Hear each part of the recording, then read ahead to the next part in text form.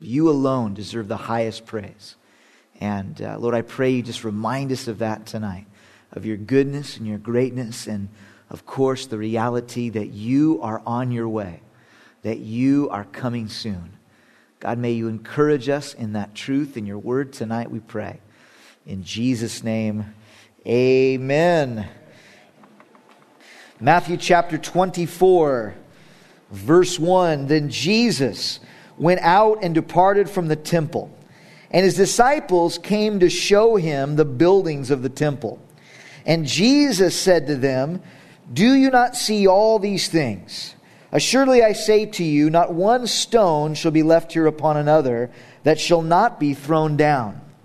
Now as he sat on the Mount of Olives, the disciples came to him privately, saying, Tell us, when will these things be, and what will be the sign of your coming and of the end of the age?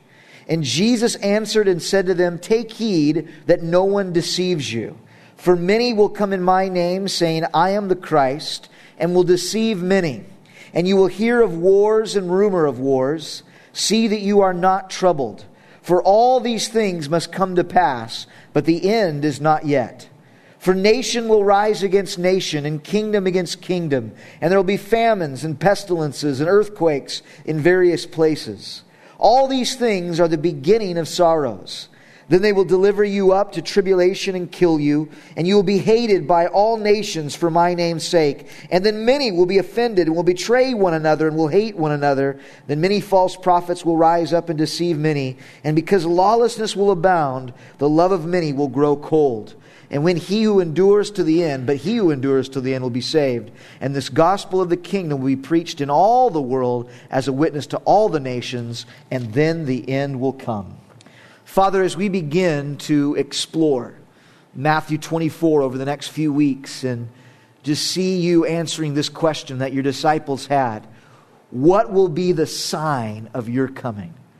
Father, I pray that you would open the text up to us, that you would help us to understand. But Lord, my heart is not that we would gather together and study prophecy just to excite some part of our hearts or our lives. I pray it would translate into lives that are holy, into lives that are effective, that we would get through, at least for me, our thick skull, that you are coming again. And it would change the way we look at tribulation. It would change the way we look at opportunities to sin. Father, would you change our hearts by the power of your word and your spirit tonight? I thank you so much for each person you've brought here. I thank you for those that are watching online. Lord, may we be more like you by the time we have here tonight. In Jesus' name, amen. Amen. You may be seated. We are within a few studies of coming to the end of being discipled by Jesus. A series we began this summer past, where we've been looking at those passages of Scripture where Jesus didn't so much deal with the multitudes. There's plenty of parts in the Gospels where that was going on. Not so much when he was sharing with the Pharisees or Sadducees, but when especially he had the disciples. Those men and women that he wanted and knew were going to change their generation for the better.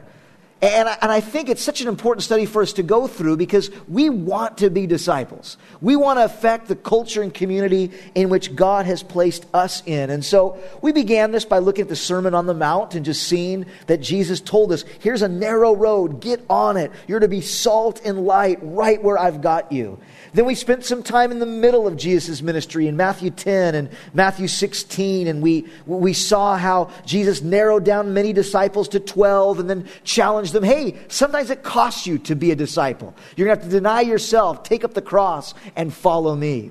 Then the last several weeks, we've been in John 13 through 17, kind of those last words that Jesus shared with his disciples right before he was betrayed and then crucified. Because so often, someone's last words are so important. And so we've been looking at many lessons and secrets to life and ministry from John 13 through 17. If you missed any of those, they're available on Calvary Chapel Vista's website. You can get those and study and continue on the series with us. But before we wrap up this series, there's a few more passages of Scripture that I thought was just key for us to understand, again, that Jesus shared exclusively with his disciples.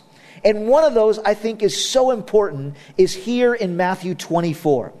Matthew 24 and 25, really both of them, is the longest single answer Jesus ever gave to one question. Jesus was classic at one-line answers and just getting right to the point. But this time, he spends the equivalent to us 2 chapters answering one question from the disciples.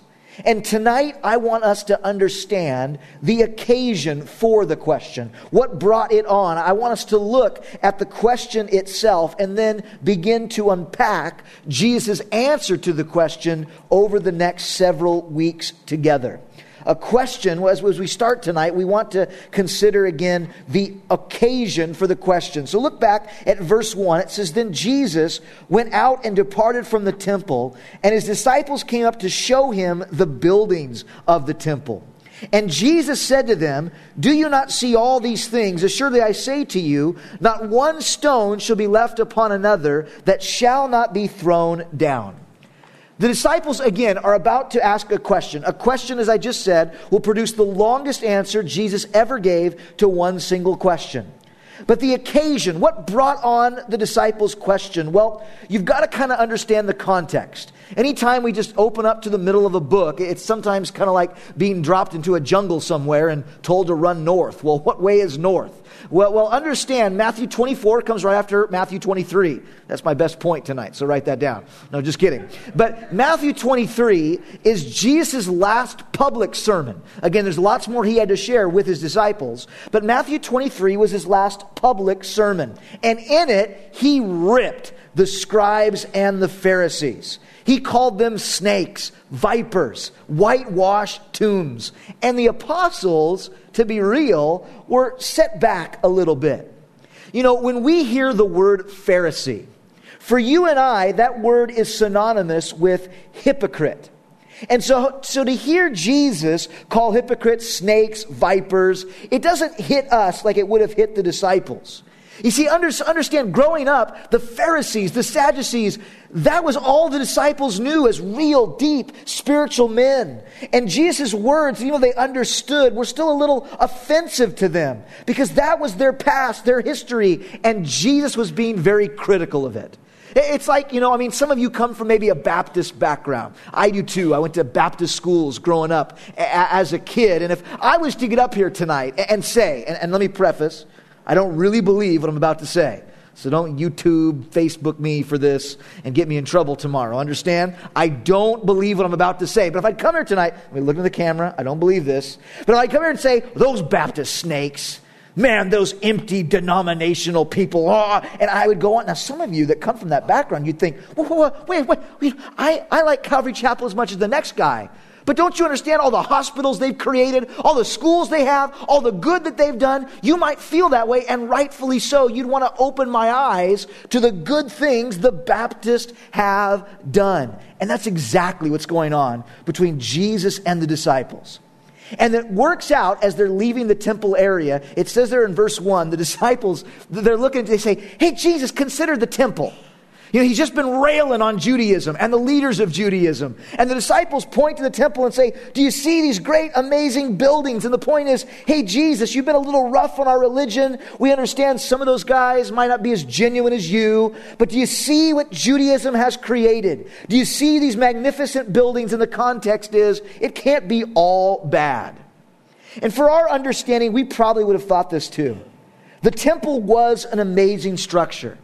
Josephus tells us the stones were 40 feet in length and 20 feet high. To put that in context, you're talking the size of train freight cars. One single stone. In fact, if you've been to Israel, you've been there under the Temple Mount, and you can walk along these stones that are literally one single stone, the size of a train boxcar. And they were formed off-site, brought to the temple, and fit together completely perfectly. Brass gates surrounded the temple 130 feet high with ornate gold and jewels covering them.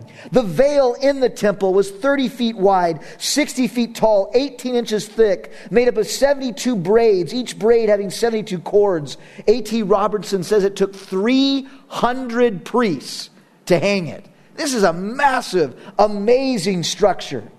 Some scholars have estimated that in today's money, if you added up the worth of the property there in Jerusalem, the materials, the gold, the jewels, everything that went in to the temple, and the labor for the workforce to build that exact same structure in that place today, would cost $1 trillion. This was a $1 trillion building. Sounds like something the American government has, bought and paid for, doesn't it? $1 trillion spent on a building. That is a cool building project. Imagine that. Imagine how big that thermometer would be up here. Come on, church, all we need, $1 trillion. The Babylonian Talmud records that in the ancient world, you had not seen a magnificent building until you had seen the temple in Jerusalem. That's from the Babylonians, those that constructed the Hanging Gardens of Babylon and many other ancient wonders of the world. They say you haven't seen an ancient structure. You haven't seen a magnificent building until you've seen the temple there in Jerusalem. The disciples were obviously impressed. If your church had $1 trillion building, you would be impressed as well. And they want to show it off. They want to point it out to Jesus to kind of soften up his attitude toward the religious leaders. But as they do this, it gives Jesus the opportunity to utter the first prophecy of this Olivet discourse, Matthew 24 and 25. The occasion brought on the question we'll be looking at over the next few weeks. Jesus said, "Do you see all these great buildings? Not one stone will be left upon another." In this first prophecy of the Olivet discourse, Jesus says, as wonderful as that temple structure is, and it was, that structure is going to fall. In fact, more than fall, it's going to be taken apart brick by brick. Now, precious men and women, we've got to stop here just for a second, because you have got to understand how highly unlikely that would have seemed to the disciples. The disciples listening to Jesus say that structure will be taken apart brick by brick. They must have thought he's lost his mind. I mean, it's one thing he's talking about dying. Now he's talking about the temple being brought down. You see, in their minds, Israel was about to enter into its greatest time period. And the temple was the greatest structure among all structures. They must have thought this guy has lost it. Even if we were conquered, even if Rome came in and conquered us, who's going to take apart a temple stone by stone with stones that big? Who in the world is going to do it? They must have thought, there's no way. But of course, you that know your Bibles and know history, know that's exactly what happened. In 70 A.D., just less than 40 years from the time Matthew 24 was uttered by Jesus, less than 40 years, Titus Vespasian leads the Roman legions down to Israel to stop civil unrest that was growing. And they were commanded, because the temple was such an amazing structure, they were commanded not to touch the temple. But as they were ransacking the city, history records that one night a drunk soldier threw a torch into the temple structure. And the temple was set on fire, and the gold began to melt and seep into those stones and in those cracks. And because the temple was already destroyed, that Roman general declared, we're going to take it apart brick by brick. We're going to scrape all the gold off the sides of the brick. In fact, history records that they used that money that they stole from the temple there in Jerusalem to build the Roman Colosseum. It came from the money that had melted there in the temple structure of Jerusalem. But to take it apart brick by brick to get the gold, it fulfills the prophecy literally and exactly just as Jesus said. And it's an amazing event in history. It's an amazing event that you can see the evidence of. If you ever get to go to Israel, in fact, Pastor Rob and I are praying about doing a trip in 2013. So start saving. But if you get to go, you go by the last remaining part of the temple there, the western wall, the foundation stones of the original temple. And they've excavated down to an original street level at Jesus' time. And it's kind of a trip because You get some people like kissing the street, and that seems a little odd. They're like, Jesus' foot was here. And though I'm really stoked that I can walk on the same street as Jesus, I refrain from kissing the street because that was odd to me. But as you're walking down the street, on the side of the road, there are these giant, again, freight car-sized stones broken into pieces. And the Israeli Ministry of Tourism has put signs up that says, this exhibit brought to you by the Roman generals AD 70. In other words, when they tossed those rocks off of our Temple Mount, they provided this, viewing structure for you to see. And I thought it was hilarious, but I wanted to add another sign that said, and prophesied by Jesus, the King of the Jews. Of course, they probably wouldn't have liked that sign that I would have put up. But the reality is you can go and you can see this amazing prophecy fulfilled there in the city of Jerusalem. Now, why is Jesus going through this with the disciples? There's a reason. There's a reason, friends. The first reason, of course, is he wants the disciples to see that their eyes are on Judaism, their eyes are on these structures, and their eyes need to be on him. Their eyes need to be on him. You see, their world was going to get ripped up in just a few days from this event, and Jesus understood your eyes need to be on me. They can't be on the passing things of this world, and that's a great lesson for you and I as well. Sometimes our focus is only on the here and now. And whether that be on a person, oh, she's so fine, or he's so hot, or whether that's on an ambition, oh, I've got to get my doctorate, Dr. Duff. That sounds so nice. Dr. Duff, that's what you should, anyways. And don't get me wrong, there's nothing wrong with pursuits and goals in life. Those things are wonderful. But if those become the only thing that is your passion, if those things become the only thing that is your focus, beware. Because Jesus says, it's all going to burn. It's all going to fall apart. Nothing of this world except you and me and the people we impact will remain. Do you hear me on that? No one but you, me, and the people we impact are going to remain. And I bring this up so you can hear this and understand this. And so did Jesus with the disciples. But I think there's a far greater reason he did. He knew that they were about to ask a question that would bring about an answer about prophecy. And there is something about prophecy, isn't there? Oh, we love it, we enjoy it, but something happens in our hearts when we really begin to understand that Jesus is on the way soon and very soon. Well, it changes the way we look at trials. I can keep my focus on the Lord because I realize, hey, this world is not my eternal home. I'm going to be with Jesus. It changes the way I look at temptation. Hey, man, I'm tempted to go there, but Jesus is coming soon. Why would I want to do that? And because prophecy can have this radical impact on my heart and yours, the enemy knows it too. So every time we deal with prophecy, guess what there is? There's a little doubt that comes with it, huh? Man, we read these things and we think, really?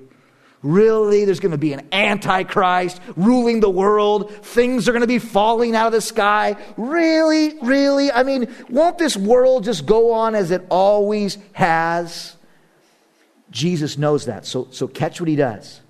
He gives a prophecy that his disciples would have seen fulfilled in their lifetime.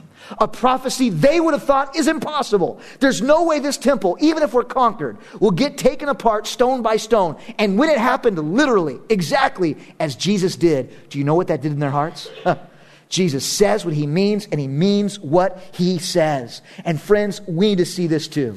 Because as we deal with prophecy, whether it's Matthew 24, the book of Revelation, Daniel, whatever it is, sometimes it wells in our heart. Really? Is that really going to happen? Friends, in Texas, we say, remember the Alamo. Well, Bible students need to say, remember the temple. Remember the temple. Every time my heart goes, really, is that going to happen? Remember the temple. Jesus said something about that temple that the disciples thought was impossible, yet it happened exactly as Jesus said, and we need to remember that as we study prophecy together. So he gives them this unlikely prophecy that's the occasion for the question. Now, secondly, I want us to note the question itself. Look at verse 3. Now, as he sat on the Mount of Olives, that's why this is called the Olivet Discourse. It was kind of cute, I guess. When I was teaching this in Paris, Texas, someone walked up to me and said, I love that term, Olivet Discourse, because Jesus kind of does deal with all of it in this message. And I said, Okay, but that's not why. Maybe true, but it's called the Olivet Discourse, not the A-L-L, but the O-L-I. Anyways, the Olivet Discourse, because it was preached from the Mount of Olives. Now, as Jesus sat on the Mount of Olives, his disciples came to him and said, "Tell us, what will these things be, and what will be the sign of your coming and of the end of the age?" After Jesus rebukes the disciples, then comes the question, well, then what will be the sign of your coming and the end of the age? For us to properly understand the answer, we need to properly understand the question and avoid what I feel is common misinterpretations of this entire text. They're asking Jesus, what is the world going to look like right before you set up your kingdom? You see, they were familiar with the prophecies of the Messiah, that he was coming to rule and reign. And now it seems Jesus is talking about dying. He's talking about the temple being taken apart brick by brick. And so they're asking him, when are you going to reign? When are you going to set up your kingdom? You see, this is Jesus, the rabbi, talking to his Jewish disciples about setting up his kingdom. An event we would call today, they wouldn't call it then, but we would call it today the second coming of Jesus Christ. What is going to happen right before you come again? And what Jesus gives them in Matthew 24 is an outline of the events that happen right before Jesus comes again. Or in other words, the Great Tribulation period. Many Bible scholars believe that tribulation is a 7-year period coming upon planet Earth. Why 7 years? If you don't know, you've got to come back next Wednesday night. Because as we look at the abomination that makes desolate, we get into Daniel chapter 9, we'll see why Bible scholars believe this tribulation period is a 7 years in length. But sufficient for our study tonight, this 7-year tribulation, most Bible scholars believe, will be divided into 2 3.5-year periods, with the middle being this event called the abomination that makes desolate. But these 2 3.5-year periods. And Matthew 24 is divided, we'll put it up on the screen, on the events that happen in the tribulation period. Verses 4 through 14 deal with the event of the first half of the tribulation. Things that will take place in that first 3.5-year period. They tie in to Revelation chapter 6, as we'll see in just a minute. Then Matthew 24, verses 15 through 20, talk about the events in the middle of the tribulation period. And then chapter 24, verses 21 through 31, give us the events of the second half of the tribulation, leading up to the second coming of Jesus Christ. And tonight I want to unpack just that first one.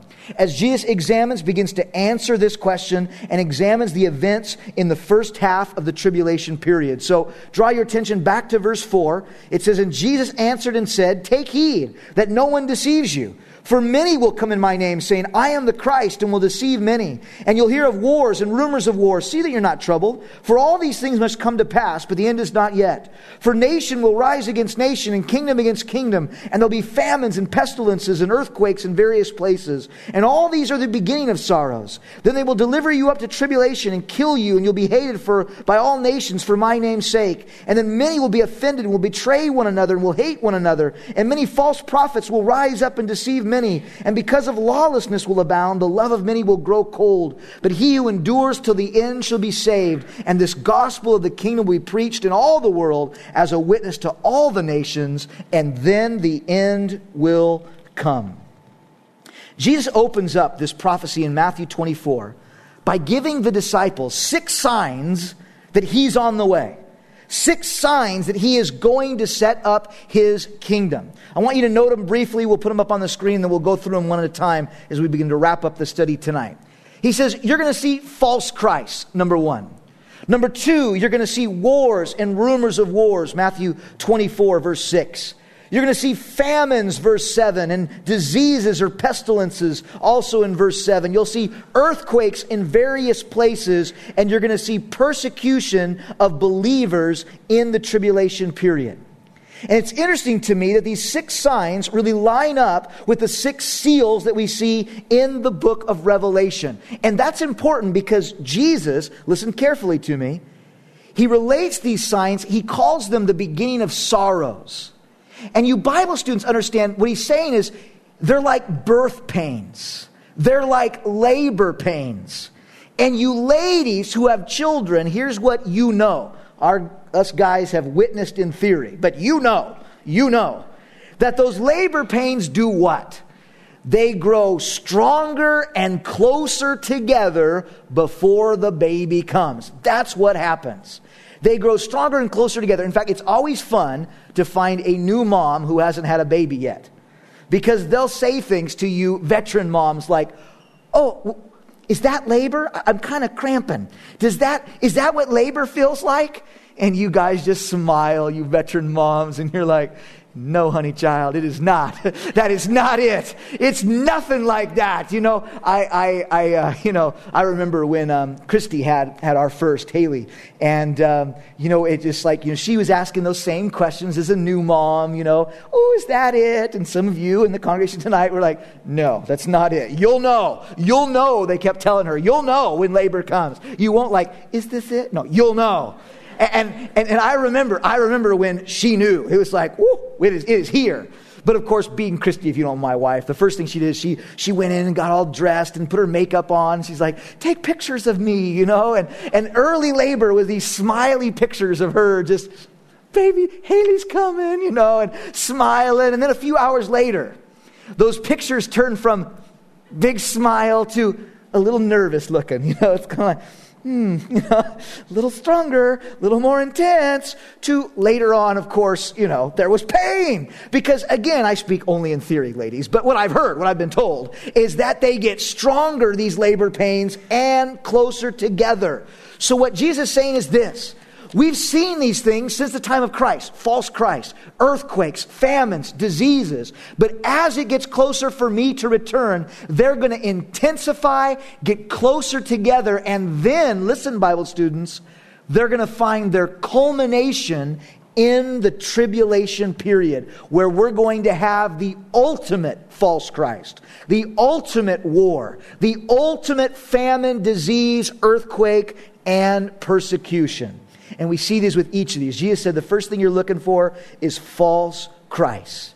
False Christ. First thing Jesus mentions will be a sign he is coming, is that people would start to show up and say, "I am the Messiah." It's interesting to note that prior to Jesus, no one claimed to be the Messiah. No one did. But in the 60 years following his death on the cross, there were 100 such people who claimed to be the Messiah in 60 years. Why is that? Because the counterfeit always follows the real thing. If some of you are planning on starting a counterfeiting business, don't tell me, because I'll have to report you. But if that's just where you're at, the economy's down, so you're like, "I got it. The government does it. I'll do it too. I'll print my own money. That sounds good. I'll go through this." If you're going down that road, don't tell me. But if you are, don't print a $7 bill. That's my advice to you.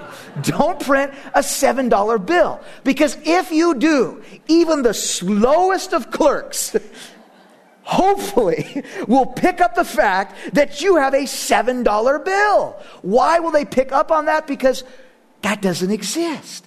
There is no $7 bill, so you wouldn't want to counterfeit a $7 bill. But listen, once Jesus came, there were false Christs. There were in the 100 years that followed, and they're still around in our day and age. Give you some examples. A guy by the name of Arnold Potter lived in the 1800s, broke off from the Latter-day Saints, which is Mormonism.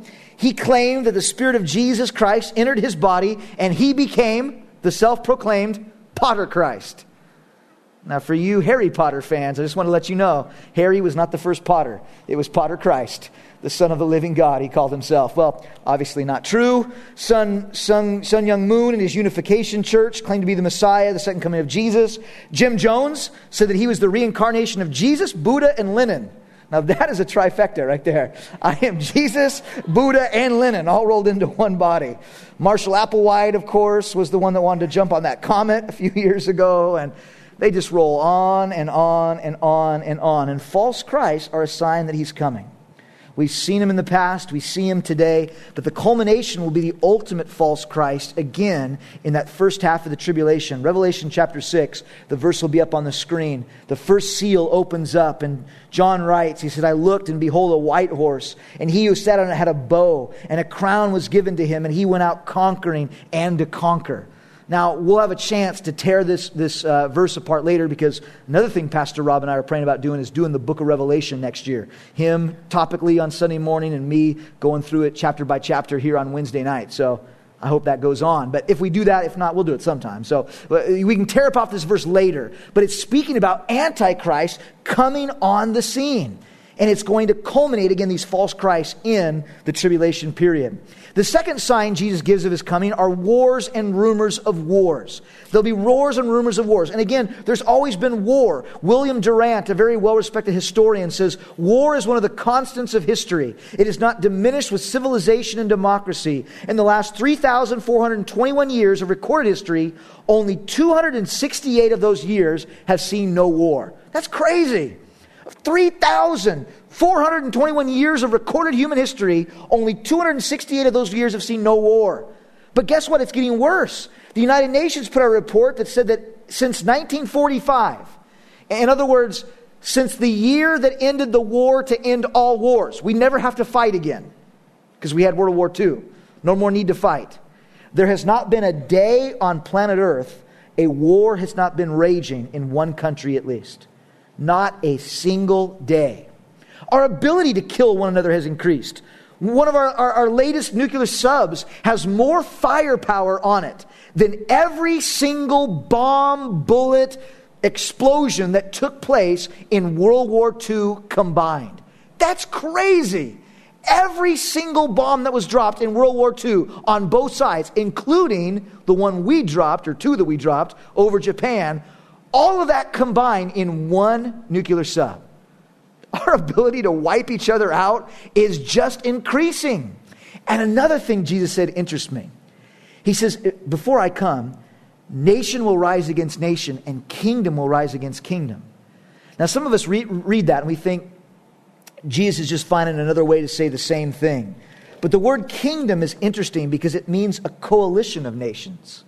And again, we find that in our modern warfare more than any other time in human history with things like NATO and the UN as we go together and fight battles as a united group of kingdoms. Jesus says that's what's going to happen right before I come back. And then you're going to see the culmination of that again in the tribulation period. When Antichrist will take the world under his control, he'll have his day, but guess what? Without Jesus, there is no peace. So what happens? Revelation chapter 6, when he opened the second seal, I heard the second living creature saying, come and see. And another horse, fiery red, went out, and it was granted the one who sat on it to take peace from the earth, that those people should kill one another, and there was given to him a great sword. After the coming of Antichrist on the scene, the next seal is war, and the devastation is horrible. In other places of the book of Revelation, we learn that a fourth of the human population will be destroyed. A fourth. Now, if there's roughly 6 billion people in the world today? Let's say really gracefully that 2 billion of them are Christians. That's probably really graceful, but since I want a number I can easily divide by 4. Let's say there are 4 billion people left over after the rapture. That is 1 billion people dead. We've never seen a war like that. You see, the culmination is this thing in the tribulation period. How do you know I'm on my way? False Christ, Jesus says. Wars and rumors of wars. Famines in verse 7.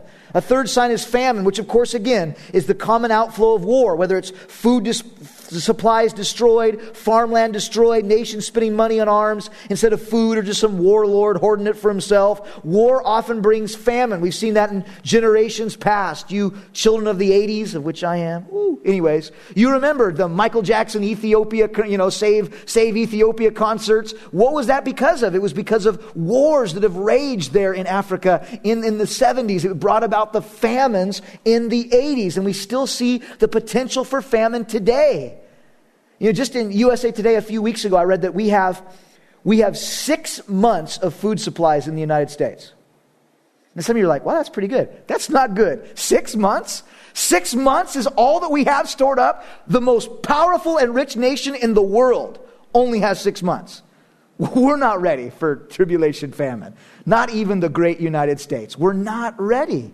These things are coming upon us. And again, we'll see the culmination in the tribulation period. Revelation chapter 6, when he opened the third seal, I heard the third living creature saying, "Come and see." So I looked, and behold, a black horse, and he who sat on it had a pair of scales in his hand. And I heard a voice in the midst of the four living creatures saying, "A quart of wheat for a denarius, and 3 quarts of wheat, 3 quarts of barley for a denarius, but do not harm the oil and the wine." In the tribulation period, the famine gets so bad, what that verse is telling you is you will work all day, hopefully not you, but those people will work all day for 1 loaf of bread. I know it feels like that already in our economy, but boy, it's going to get worse. Intense famine coming on the scene. Jesus says, number 4 sign, pestilence or disease. Again, Matthew 24, verse 7, the 4th sign is pestilence, a word that means devastating disease. Disease has always been a problem in society. We get a handle on some of them. Not too many people die of polio or diphtheria anymore because of vaccines. We get handles on diseases, but the problem is new ones just keep emerging over and over again. In our lifetime, we've seen the rise of AIDS and SARS and bird flu, and I guarantee that if the Lord should tarry, there'll be things coming on the scene that seem even worse. You know, experts tell us that we are way overdue as a culture. We are way overdue for a pandemic flu. A flu to wipe out a huge majority of the world population. In fact, that movie Contagion was based on that. And if you didn't see it, I don't recommend it. Unless you want to wash your hands incessantly for like the next year and a half. But anyways, it's coming. And again, we see the culmination of it in the tribulation period, the 4th seal. Revelation 6, when he opened up the 4th seal, I heard the voice of the 4th living creature saying, "Come and see." And so I looked, and behold, a pale horse. And the name of him who sat on it was Death, and Hades followed with him. Pale. Now, not pale like my skin, but pale as in green and sickly. That's the context here. It's death and disease that will ravage the planet during the tribulation period. Jesus says you're going to see false Christs, wars, rumors of wars, famines, pestilences, diseases. The 5th one, earthquakes in various places. Earthquakes in various places. Again, earthquakes have always been around. But what Jesus tells us is before I return, they're going to start happening in various places. In other words, where they don't normally occur. And friends, if you've been reading local newspapers, you realize we see that even this year.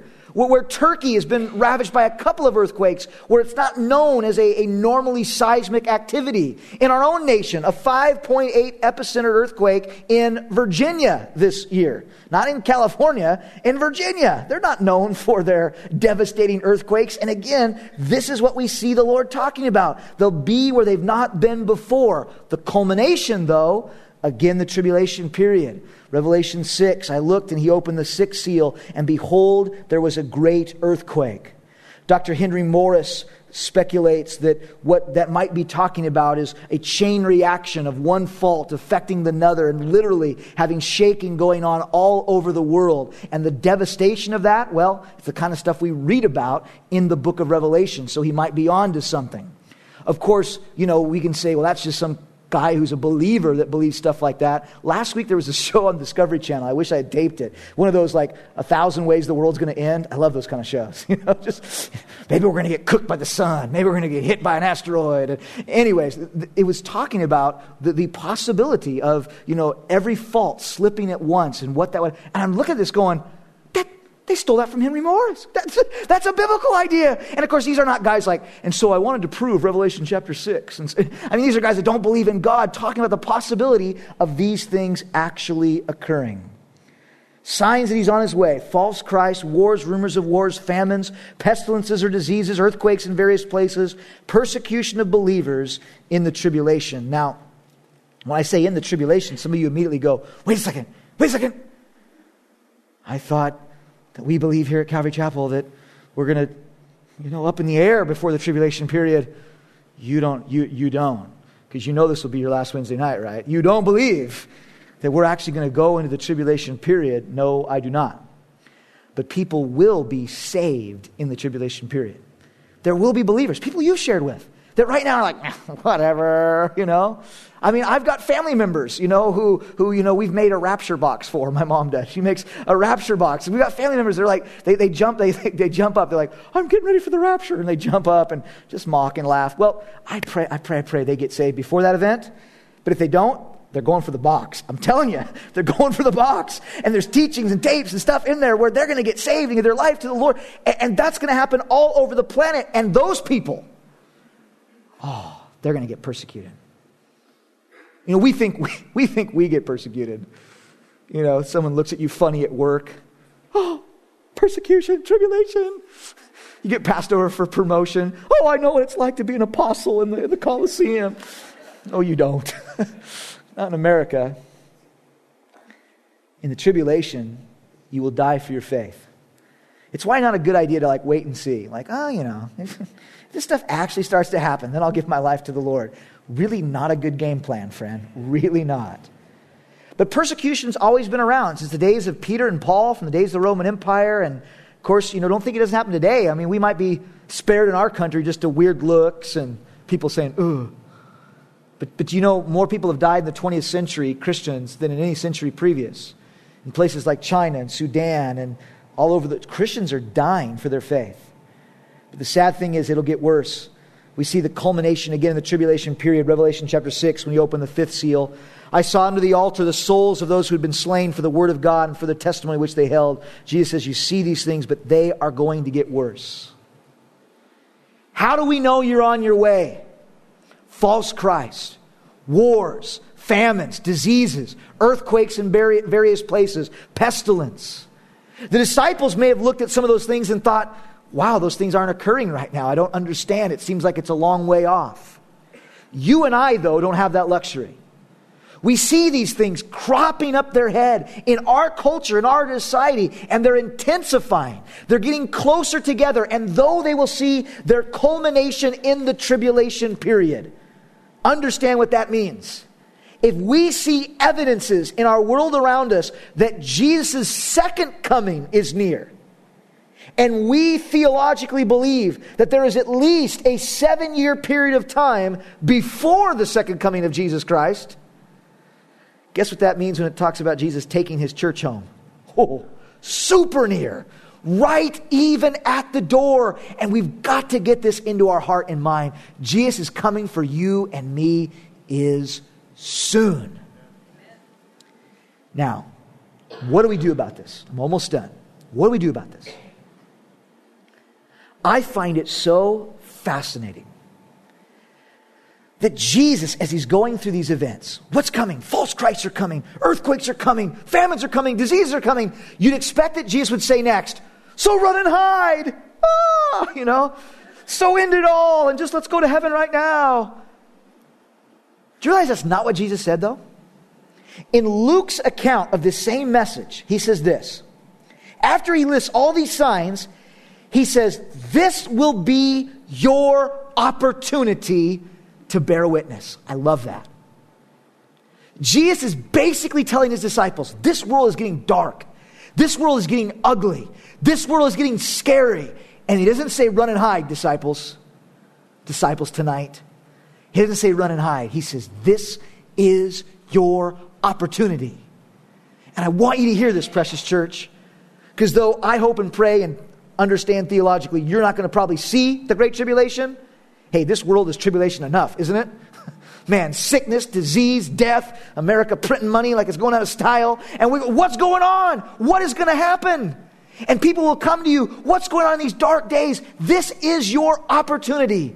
Some of the greatest tragedies can be the greatest opportunities for you as a believer to say, wait a second. There is someone greater than any king, any candidate, any ruler, and his name is Jesus. You see, friends, your hope, I hope you know this. Your hope is not in the 2012 elections. You understand that, right? You understand that. It is not, I don't care who you're pulling for. I don't care you're Republican or Democrat. Your hope is not in 2012. It's in Jesus. It's in Jesus. And you can share that with people around you as not only this world goes through tragedies, but as you and they go through personal tragedies. Your personal tragedies are the greatest opportunities for you to bear witness. So often we go through these tragedies, we ask the wrong questions. We ask, where is God? Does he care? Is he good? Is he paying attention? Does he love me? Will he forsake me? Has he abandoned me? Those are the wrong questions. The right question is, where is the opportunity? Who can I help? Where can I serve? Where is my opportunity? As the world goes through tragedy, as you go through tragedy. Our greatest tragedies, and some of you I know are facing them. Some of you in this precious church have faced deaths of loved ones and personal sickness and marriages being ripped apart. This is your opportunity to shine in a dark, dark world. There is real hope. There is a real future. And it is surrounded by this name that is above all other names.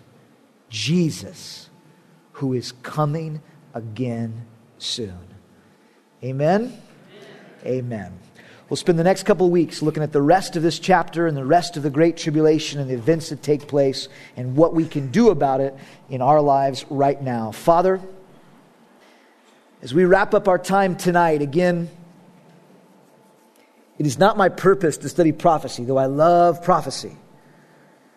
It's not my purpose to get Bible weird. God, I want prophecy to affect the way we live. Not so we can look at people on TV and start counting letters of their name. But so, Father, we can realize that you are coming again.